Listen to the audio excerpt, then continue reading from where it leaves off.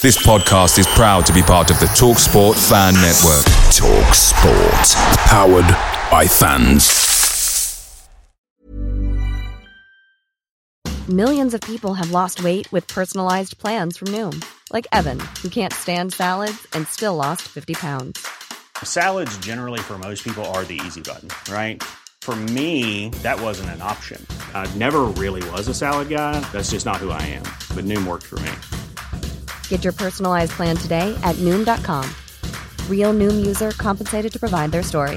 In 4 weeks, the typical Noom user can expect to lose 1 to 2 pounds per week. Individual results may vary.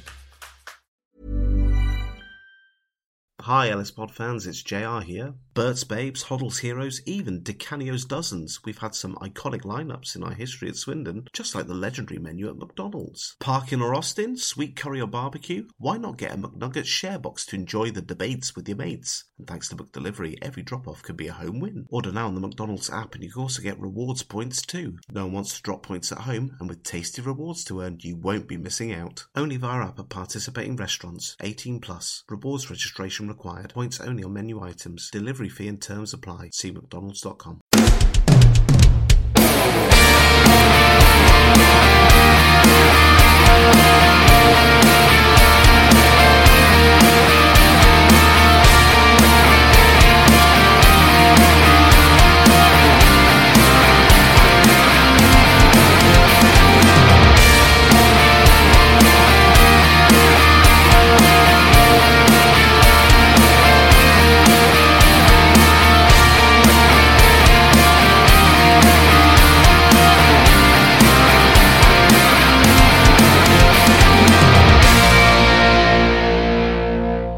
It's Swindon Town.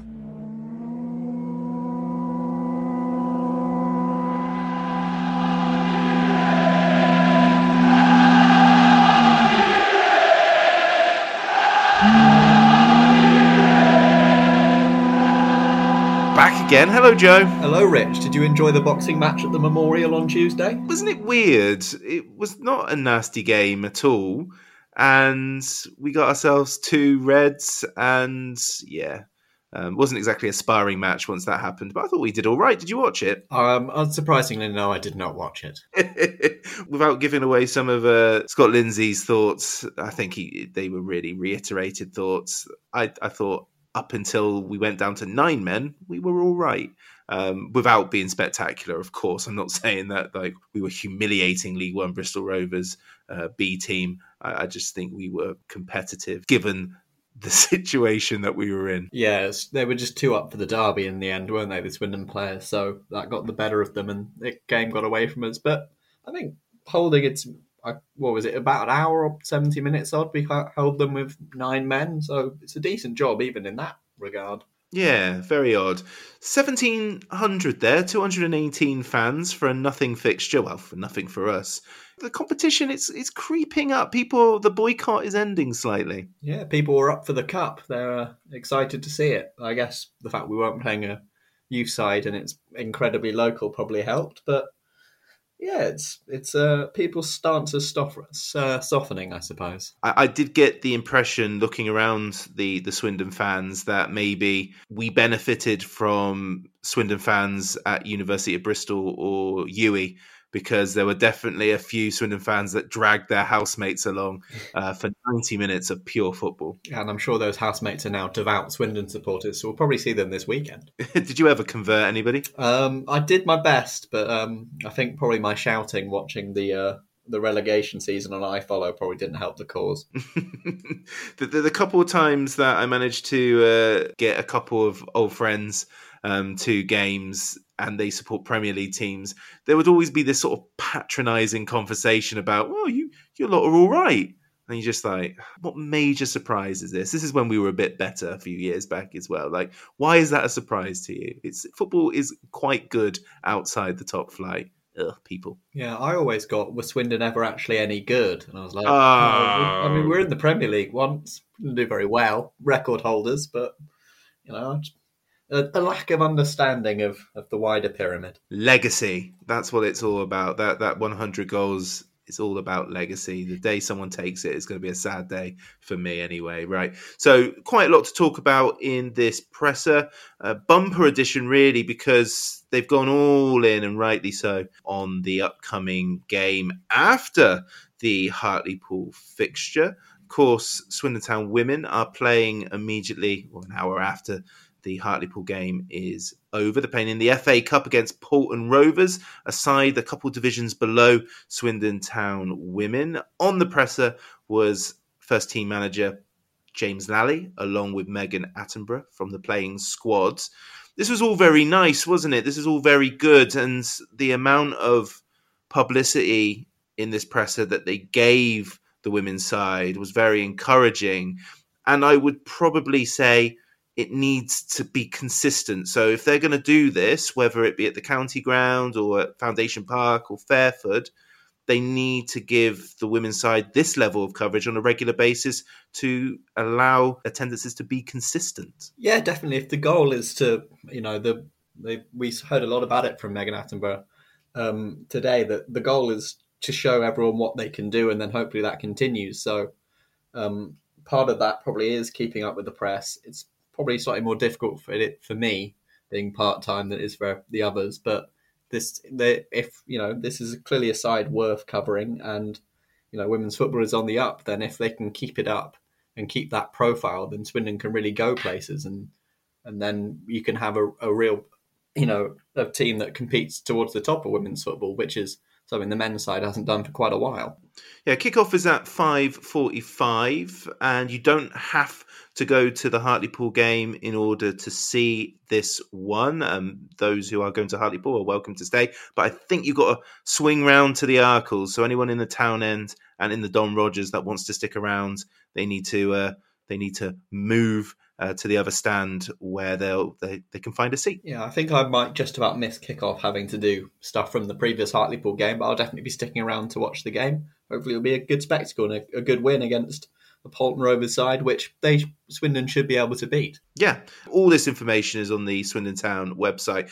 What was the general feelings of James Lally and Megan Attenborough? We're not going to go blow by blow in terms of what was discussed, purely because neither of us have really seen much of the women or any of the women's team this year, and it feels a little bit patronising to pretend that we know what's going on. So I think a lot of this conversation, a lot of this press conference for this game was about how important and how big this occasion is for the women and their hopes for their hopes for the future, wasn't it? Yeah, I'm not going to try and insult anyone. I haven't seen them play before. I haven't spoken to the players and the management before, so it was the first time for me. And in fact, I was informed this morning that it was going to happen, and it was a reminder that this is happening. So I either missed it along the way, or it was said at Bristol Rovers.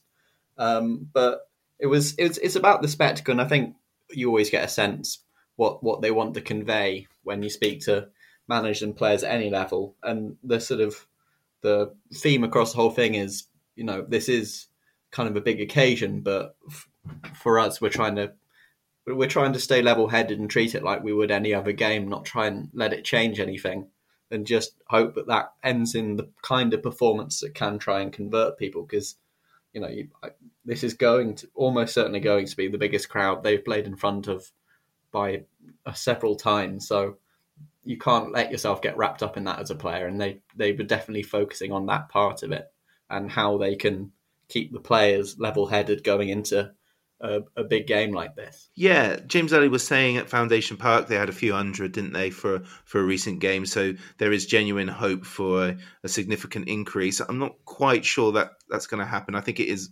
very dependent on how the Hartlepool game goes. Yeah, definitely. That was something Scott Lindsay touched on, that they want to win, obviously, for themselves and because they want to win games, the side playing before. But, if Swindon can win 2 or 3-0 against Hartlepool, which is a realistic possibility given they're bottom of the table, then you can leave the fans wanting to watch another game, and that's definitely the idea, and try and get this attendance as high as it can possibly be.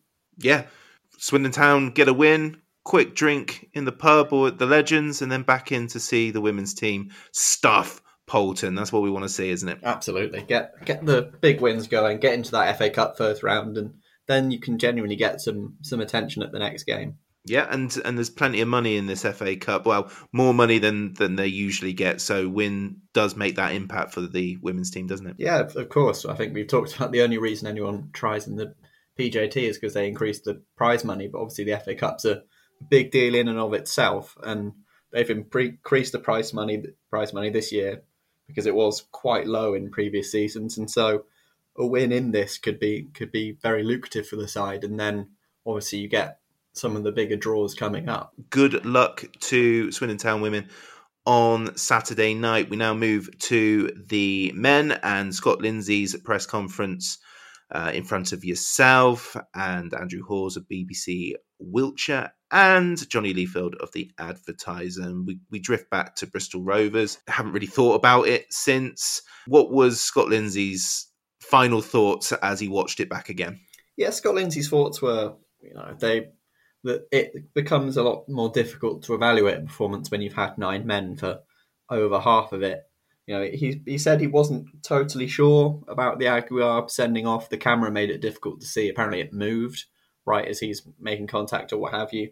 But the feeling seems to be that there wasn't a stamp. He says that Aguiar isn't that type of guy, which is, he doesn't seem to be. When I was listening to this, I was getting ready. I was saying, before he even said it, he's a lovely lad. He's a lovely lad. He's a lovely lad. Or he's an honest lad. He's an honest lad. And there it was. It was daft, but like in the highlights that we have, I don't know if they're any different for Scott Lindsay.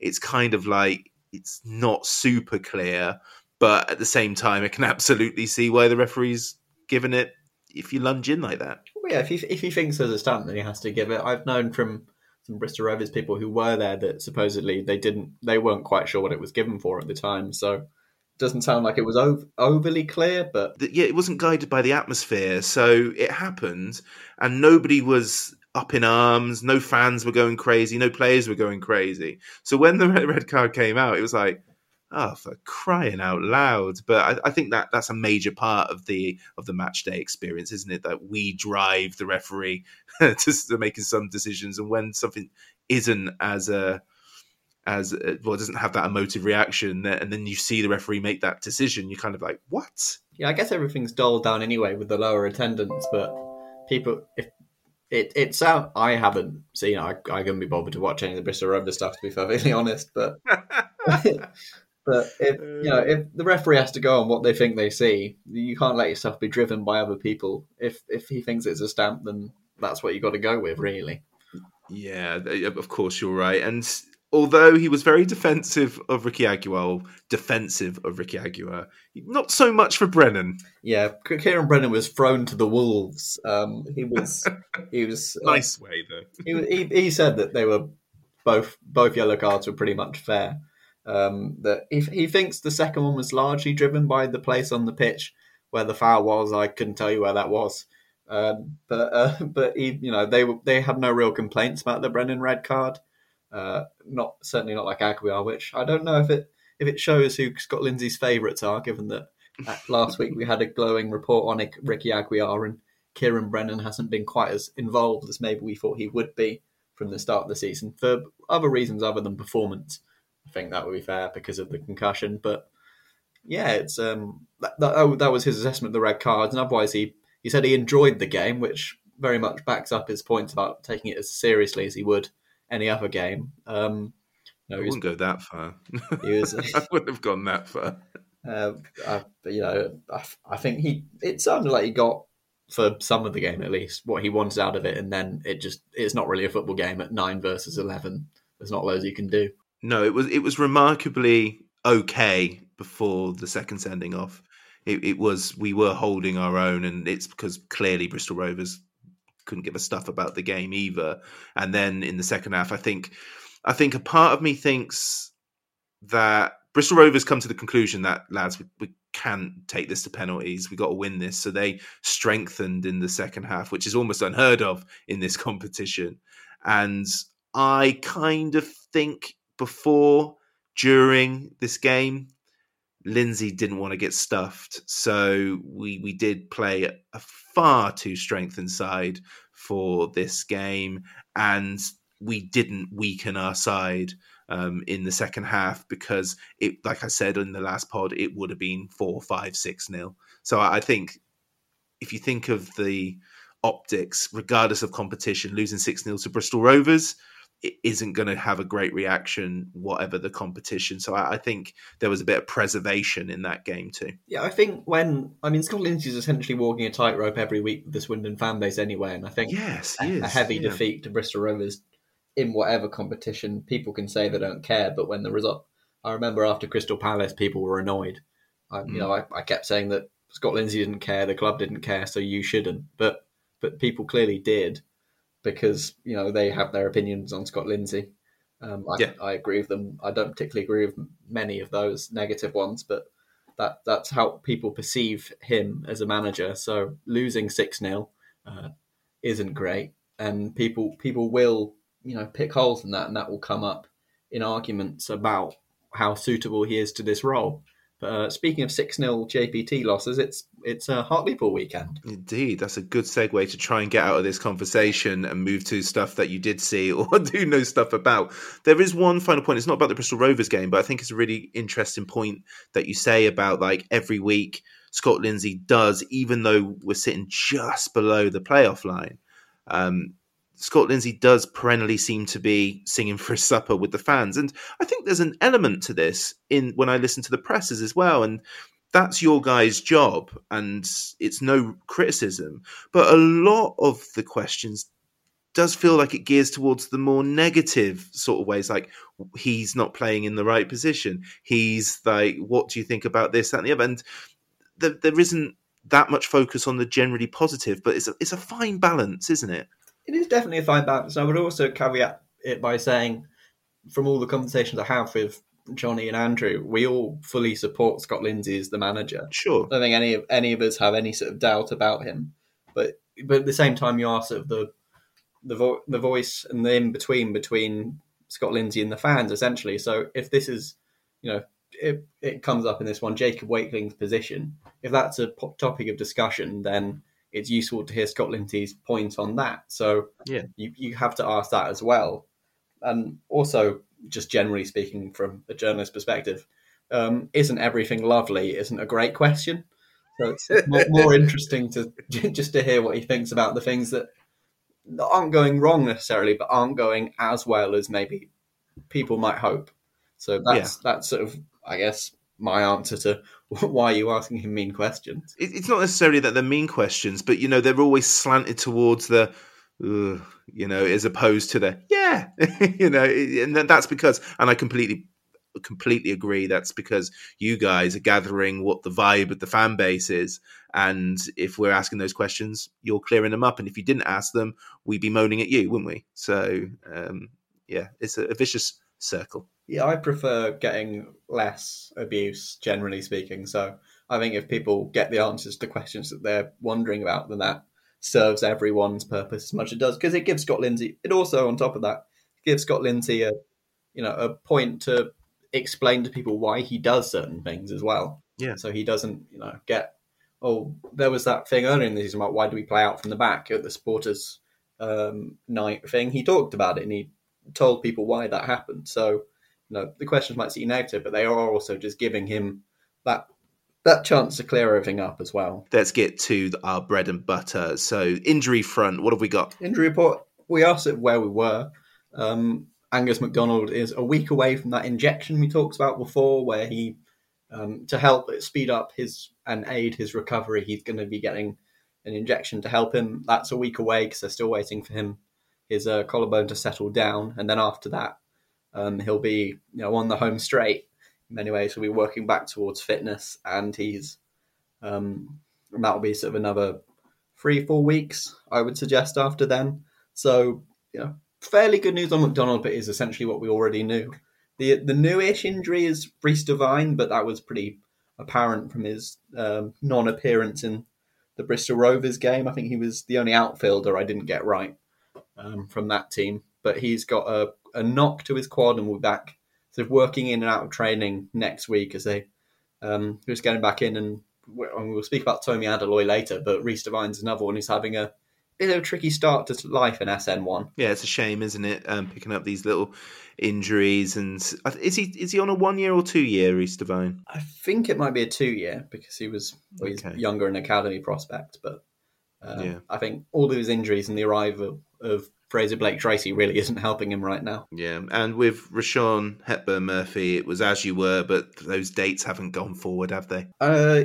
Was it 8 to 10 or was it 6 to 8 before? Yeah. It's basically, he's looking at Christmas and onwards, so he's not in line to come back anytime soon, but we knew this. Yes, we did. Okay, we move on then to the topic that you mentioned a few moments ago, and that was about Jake Wakeling playing on the wing and versus playing up front. We've seen a bit of a goal drought from him compared to what he was doing up front, but Scott Lindsay was quite defensive of his performances on the wings, wasn't he? Yeah, we talked about favourites already. Wakeling's definitely one of those Yes. because of his attitude, and I don't think anyone can deny that Jacob Wakeling has had a very good start. He got that contract for a reason. But he has definitely had a downturn since he's moved out wide. Lindsay pointed immediately to the Grimsby game. And I think Johnny and I actually had this discussion at the weekend about the validity of that, because the Grimsby was a very different game, I think, in many ways, because Swindon had to grit it out for quite a lot that time, maybe had a bit more space to attack into than we have done in other games. But it's one of those finds where he lays it out and it does make sense why he's playing there. They're not necessarily playing a striker and two wingers. They want, and this feeds into something I asked later on, they're playing with, they don't want Wakeling and Williams to be the width in the team. They want them to come inside and do damage closer to Luke Jeffcott. So he's playing more like a second striker than he is a winger, even if nominally he is playing wide right. So he's supposedly doing what they want. Personally, I feel like he gets caught between what he thinks a winger should be doing and what he wants to be doing as a player, which I know when I've been playing is in a different position is sometimes something that goes through your head and it doesn't help you performance-wise. I think as he goes along, he'll probably improve, but he's not playing particularly well right now. Got a little bit of an injury as well, hasn't he, that he's nursing? Yeah, well, I think we sort of knew this again, where he came off against Northampton, where he came off and his sort of thing against Stevenage, where his hip problem is still, it's limiting his training a little bit, and so he's not 100%, but I think you saw it with professional footballers, they're very rarely 100% fit, so it's something he can play through, but it's probably inhibiting him a little bit. Yeah. He talked more generally about wingers too, didn't he, and what he liked, and he referenced XG as well. What was discussed here? Yeah, it was about how he evaluates his wingers, because, as I say, with when he plays Wakeling and Williams, but even with Shade and Iandolo, who has emerged as the second choice left winger apparently, is how he wants them to play. He doesn't want them to be going wide. He wants them to come inside and be depending on the opposition, you can try and create a front five with the fullbacks as the widest players, and then the wingers slightly inside around Jeffcott. And so he's trying to get them to play that way. And he's talked about, he doesn't necessarily want the crosses to be coming from them. And it's showing that we are creating chances if the fullbacks are getting more crosses in, because it would mean that the wider players are more central, which makes sense because as he's been saying, they aren't supposed to be the width in this team. And then I forget completely how, but he was talking, that shifted to sort of Swindon performing below XG, which is a flawed stat. And Scott Lindsay said that himself off mic to us, that he's doesn't 100% believe in XG, but it does show that Swindon, based on the quality of chances created, probably should have scored more goals than they have. And that becomes a bit of a theme that they need to be scoring more than one goal or winning by one goal more often, because it is still just that Rochdale game that's happened in. Okay, let's talk Hartlepool United then. So, wow, what a season they're having. It's not a good one, is it?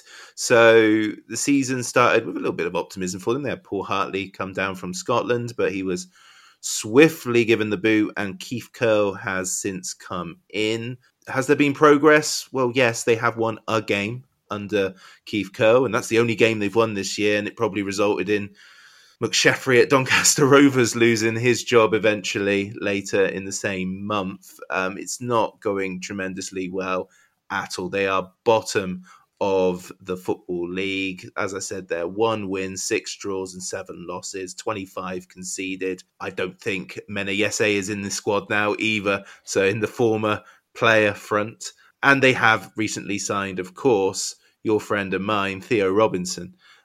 So whatever the prediction is, I'm giving them 1 goal because you can almost bet your bottom dollar that he's going to score. An interesting analysis of Hartlepool United because, well, he's certainly not claiming to be the oracle because Keith Curle doesn't seem to know much about his side as much as Scott Lindsay knows about Keith Curle's side. Yeah, unfortunately, we never got to see the Paul Hartley-Pool experiment. We're in fact seeing mysterious Curle, who is not playing his 3-5-2, but he is in fact he's mixing and matching a lot, which supposedly they've switched formations in every game, which isn't a great sign for a manager who came in halfway through the season, especially as they're not winning games. It shows that they don't really know what they're doing. It does make it slightly more difficult for Scott Lindsay, as he says, because it makes it a lot more difficult to prep, transition and defensive work because you don't necessarily know where their players are going to be positioned. But it does show a big frailty. And I believe, including Rochdale, this is the first week we haven't heard they're a good side at any point. well, they lost to Harrogate, and Harrogate were in free fall, weren't they? So if you're losing to Harrogate right now, you're pretty bad. I'm not taking much. I celebrated it in the week, but I'm not really considering their 6-0 loss to Everton under 21s very seriously at all. One person that I see that they've got who hasn't played yet is one Chris Maguire. Surely not. No, I couldn't. Please. Oh my God. Chris Maguire to Theo Robinson is something that appears in quite a lot of my nightmares. I would really not like to see it. No. I think what was interesting about this conversation with Scott Lindsay today it was more about complacency, wasn't it? And making sure that we don't do anything stupid like struggle against Hartlepool when they're in such a poor situation, because we all know what's going to happen regardless of how they set up. They're going to try and defend, aren't they? They're going to try and hold for the draw, and we're going to probably end up throwing everything at them, and we might win 3-0, we might win 1-0, but the key thing is that we've got to go at them, isn't it? Yeah, this is going to be the situation that Swindon have been seeing a lot of late and aren't necessarily dealing overly well with, where the team comes to the county ground and sets up to stop Swindon. So we're going to see a lot of that, and hopefully, because they aren't that good, that shouldn't be quite so much of an issue as a more well drilled side might be. But this has got to be the time where Swindon step up. We saw against Rochdale, they didn't control defensively quite as well that day, but they did manage to carve open chances against a side who were really struggling. So hopefully they can use that as a bit of a template. They're going to have to move the ball quickly because Hartlepool probably aren't going to leave the penalty area that much. And but you're anything less than multiple goals in this one is going to raise some serious alarm bells, because this team hasn't been scoring many goals against anyone, and if they can't do it against Hartlepool, then you really question who it's coming against. They're not the lowest goal scorers. There are a few teams that have scored less than them, but they've scored 12, conceded 25, and I don't often like to sort of portray this image of rose-tinted glasses. I respect the opposition as much as I can, but I was absolutely convinced and expecting us to beat Colchester. We did. It wasn't pretty, but we did it. And that applies again for this Hartlepool game. And if you're saying anything else, come on. They are terrible, and we're at home. This should be the game where we score 3-4 with no reply, and we all walk out bouncing or stick around and watch the women's team because we've had such a great time. Anything else is a failure. Absolutely. We've been hearing it a lot, from the players and Scott Lindsay, that we're a team in development. That doesn't matter when you play Hartlepool, because, you could be rubbish teams like Harrogate can beat them fairly easily. This has to be... It doesn't necessarily have to be a vintage performance, because I think against a team like Harrogate, like Hartlepool, you're not going to need that. But they do just need to run up the score at least a little bit, because, as I said before, if you can't do it against this lot, then really when is it happening? because they're not scoring enough goals. Yeah, there's going to be expectancy in this game, and I don't think that's unfair in any way, shape, or form. Lindsay was asked about knowing his team for this, and it sounds like he's going to manage the lineups for this game and the one against Bradford. So with that in mind, I'd be kind of surprised if he risks Wakeling to start this one with a tougher potential game in midweek. Yeah, if you're divvying up resources a little bit, then you'd think that you would leave it the players who might be 50-50 for the Bradford game, because that's going to be quite a bit harder. If this is a game where Tyree Shea can play and you leave Wakeling to rest up a little bit ahead of a Tuesday trip against a side in the playoffs with a manager like Mark Hughes, and that just seems a bit sensible. And he admitted that he is thinking of the Saturday Tuesday schedule which is coming up when he's thinking about his team selection, even if he does feel like he knows what his best team is. And we are seeing the same team quite a few times in a row, so we can be fairly sure what that is. Yeah, I think so. Okay, we'll move on from Hartlepool for a little bit, because there has been an appointment behind the scenes, and it's quite... Did I miss something here? Did I miss an announcement? Essentially, Carl Larriman has come in some capacity. I don't know if he's full-time coaching staff. I don't know if he's an advisor. It sounds like he's going to be in the stands. Carl Larriman, for those who don't know, he brought through lots of those players that came out of Charlton Athletic in the 90s, like Lee Bowyer and Scott Parker. After that, he moved to Arsenal, and people like Jack Wilshere came through, not necessarily solely under him, but he was certainly involved in that. I definitely saw a Arsenal development game where he was a coach in that setup. Yeah, I don't know how formal the appointment is. I think it was last week. Scott told us after the interview when we were just having a chat that he had a former Arsenal coach mentoring him, giving him advice and things, because he is still a young manager. And then I believe he said it, but this time in public, on the Tom Broadbent Lounge last night. I think that's where the quasi announcement comes from. But he has been helping out with Scott Lindsay. He's been involved for a few weeks at least, I believe. He watches the games from the stands, gives a bit of a different perspective on how things are going in the games, and just helps Scott Lindsay with some of the stuff he might not be able to see, gives him a few hints. I've been, since I got back from this press conference, Johnny Leafield did a bit of research and found he got suspended by Arsenal for supposedly bullying under-23s players, so maybe don't talk to him about man management advice. But he's an exceptionally experienced coach, and when you are a first-time boss like Scott Lindsay, and this is apparently someone he's been friends with for a long time and spoke with even when he wasn't, officially doing anything with Scott Lindsay, to look for advice from. So it's a pretty good resource. Could you say it's kind of like the Tommy Wright to Richie Wellens in many ways? He's that sort of more experienced coach he's less official than Tommy Wright was, but is just assisting a younger manager with the craft as they go along. Yeah, I think Tommy Wright was behind the scenes originally, not really made a big deal of, and slowly but surely he was integrated a little more, wasn't he? I think that was their process there. Maybe it'll be the same for Carl Larriman, who was director of football at Scott Lindsay's former club Chatham, wasn't he? Yeah, well, that's presumably where the link comes from then. So it's good for him to have someone like that to bounce ideas off. People have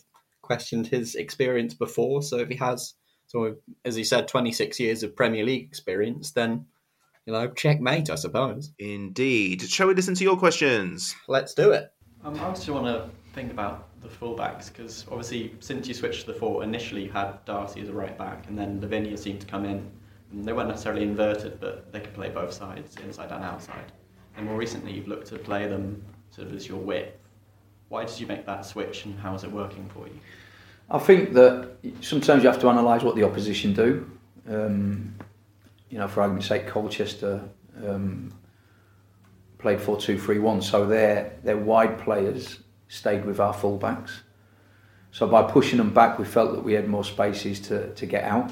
So we almost kind of played as wingers in that game, and there's been other games where that's happened as well. And we feel that we don't want to be a 4-3-3 where we have Wakeling and we have Shades and we have Ellis or we have Johnny Williams kind of staying wide, because they're not that type of player. We want them coming in off the shape, creating pockets or finding pockets of space, creating different passing lines. And of course, if they're coming in, then we need to have width from somewhere, and that's of course the fullbacks. It's aggressive, but if we play against teams who play one up front, we can do it.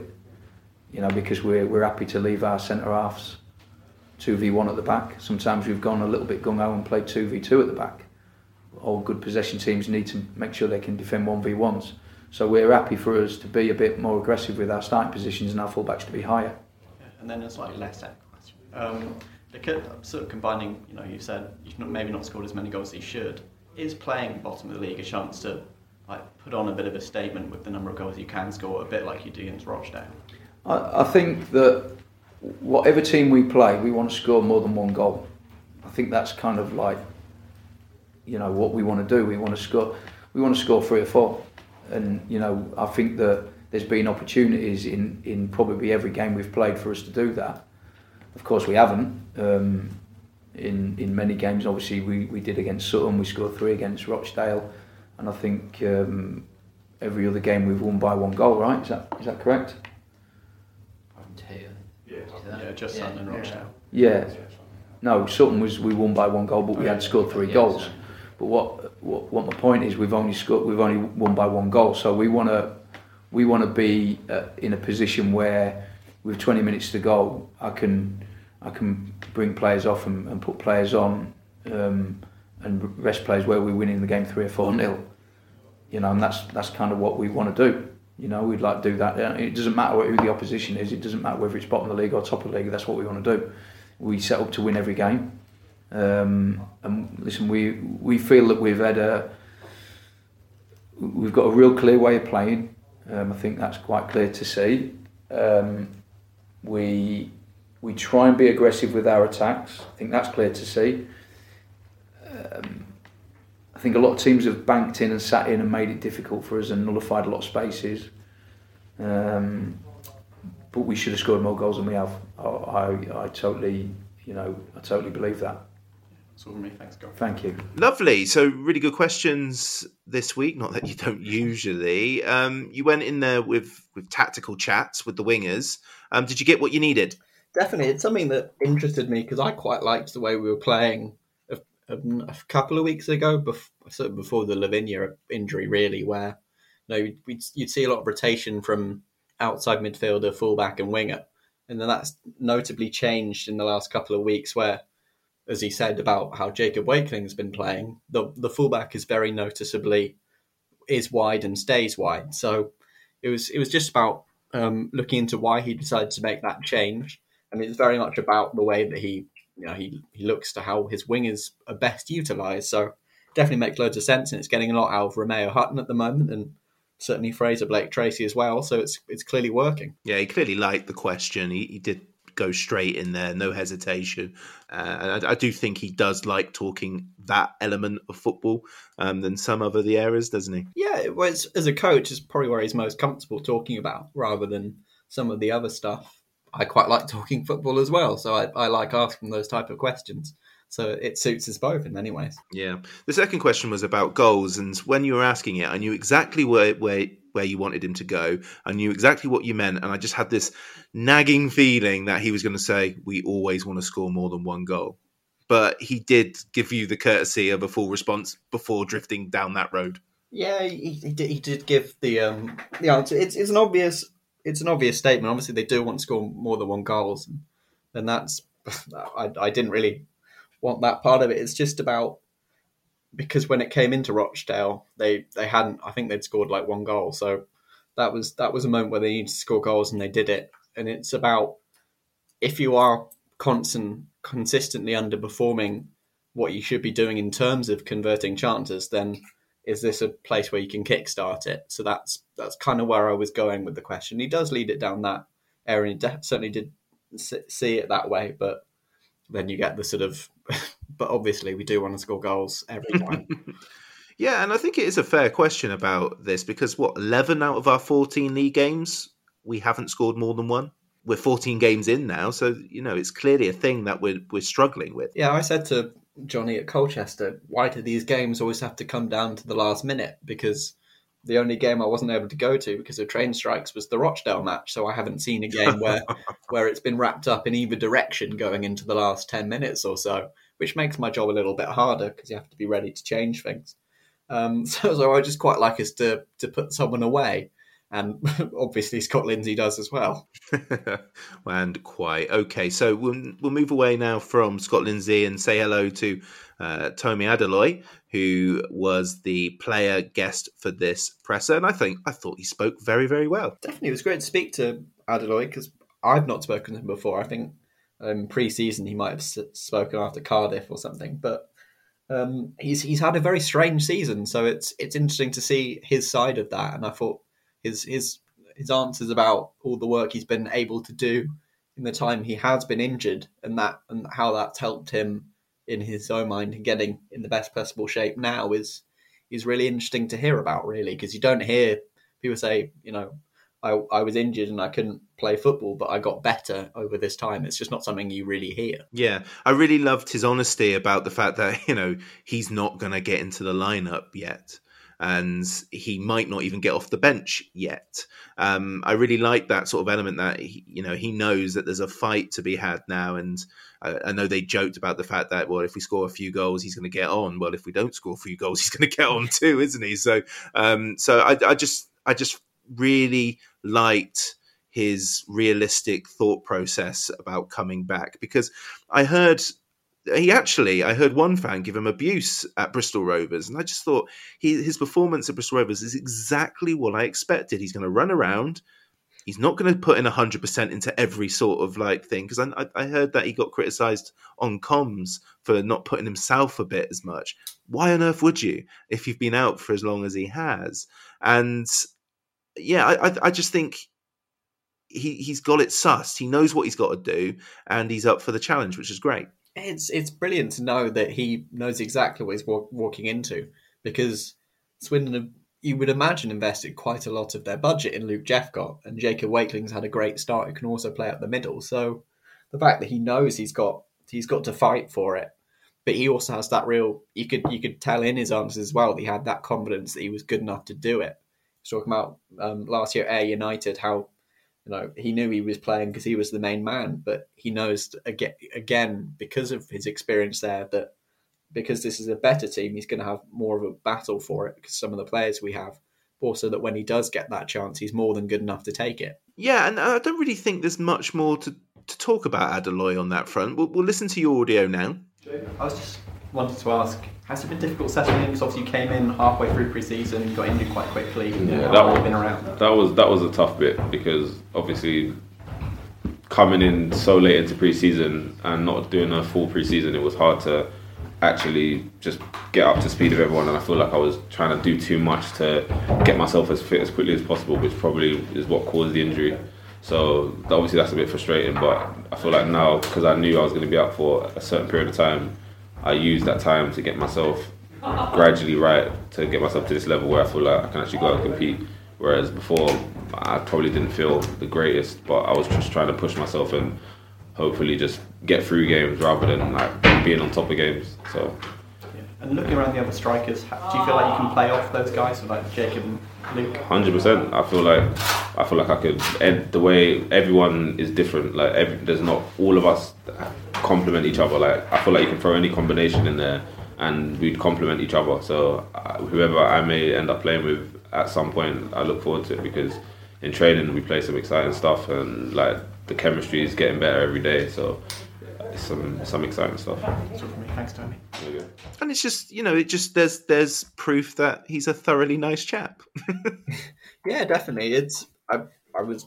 Something that's intrigued me this whole time is, how does he think about how it's gone so far this season? Because we've had these chats about how he really came in to the team and wasn't really ready and was forced into quite a tough situation. So, seeing what he comes from that perspective and how he he feels so much better now than he did going into Harrogate, because he in many ways had to try too hard then, and that caused the injury. But he's been able to take himself out of that frantically trying to get ready stage, been able to do it a lot more calmly, and how much that's helped him. So it was really interesting to talk to. He really wanted you to ask that question too. So when you were like, you kind of come in midway through pre-season, latter stages, and he was like, yes, straight away, wasn't he? He was like, yep, that was hard, definitely. I'm going to latch on to that without a doubt. And it must be, because they're two different environments, aren't they? You know, Ayr United, I don't know if they're pro or semi-pro, but it's going to be a certain standard. And as he said in the presser, you know, his goals were to keep Ayr United up. He's come down here where he wants his goals to contribute to more positive things like promotion. And yeah, just completely switched on. And he's got to win me over on the pitch, you know, in terms of when he gets on, and that's how I'll judge him. But I was really, really impressed with how he articulated his Swindon career so far. Yeah, he was really good to talk to. He's clearly switched on. I like the brief glimpse I've seen him as a player, but it's also incredibly hard for him to have done anything so far to show what he's about, because he just wasn't simply in a position where he could do so. So he's got to, you know, he's going to have cameos at this point. He's going to have very little, and maybe pray for an injury to really be able to prove what he's got at this level. But he has the confidence himself. He has the track record of last season to show that he can score goals, and that was in a stride that really struggled. So it'll be interesting to watch him over the coming weeks and just see when he gets his opportunity, what is he like. Okay, then, well, let's begin to close this instalment by reminding you that I got the prediction absolutely spot on in midweek. 3-0 loss, my first loss prediction of the season. Certainly not doing one for this. Going to get a little cocky, a little confident. 4-1. You know how I felt last week about your confidence. I'm going to say 2-0. I think I just, even against this sort of team, I don't think we've shown anything to say that we're going to score lots of goals. Yeah, you're right, but I'm vibing it. I mean, I'm very excited by your scoreline. I would love to see it, as long as it's wrapped up by 70 minutes. And of course, as you say, there's a 99% guarantee that Theo Robinson scores, and potentially Chris Maguire as well. And then we get to maybe see the Nathan Thompson celebration busted out once again. But could you imagine? As accounting for all of that stuff, as well as accounting for the fact that Swindon just aren't scoring goals, makes it a difficult one, and that would end up in a draw. So I want it to be a win. So I've decided to go against the old player curse, which is never smart. Joe, a pleasure as always. Thank you very much. Speak to you soon, Rich. Inside the box to Moncur. Good run by him, and now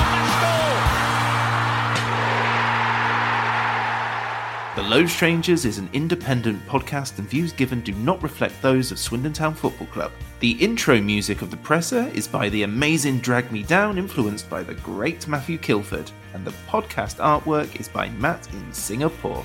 What a guy. Thanks for listening. Come on, Swindon. Has a bubble.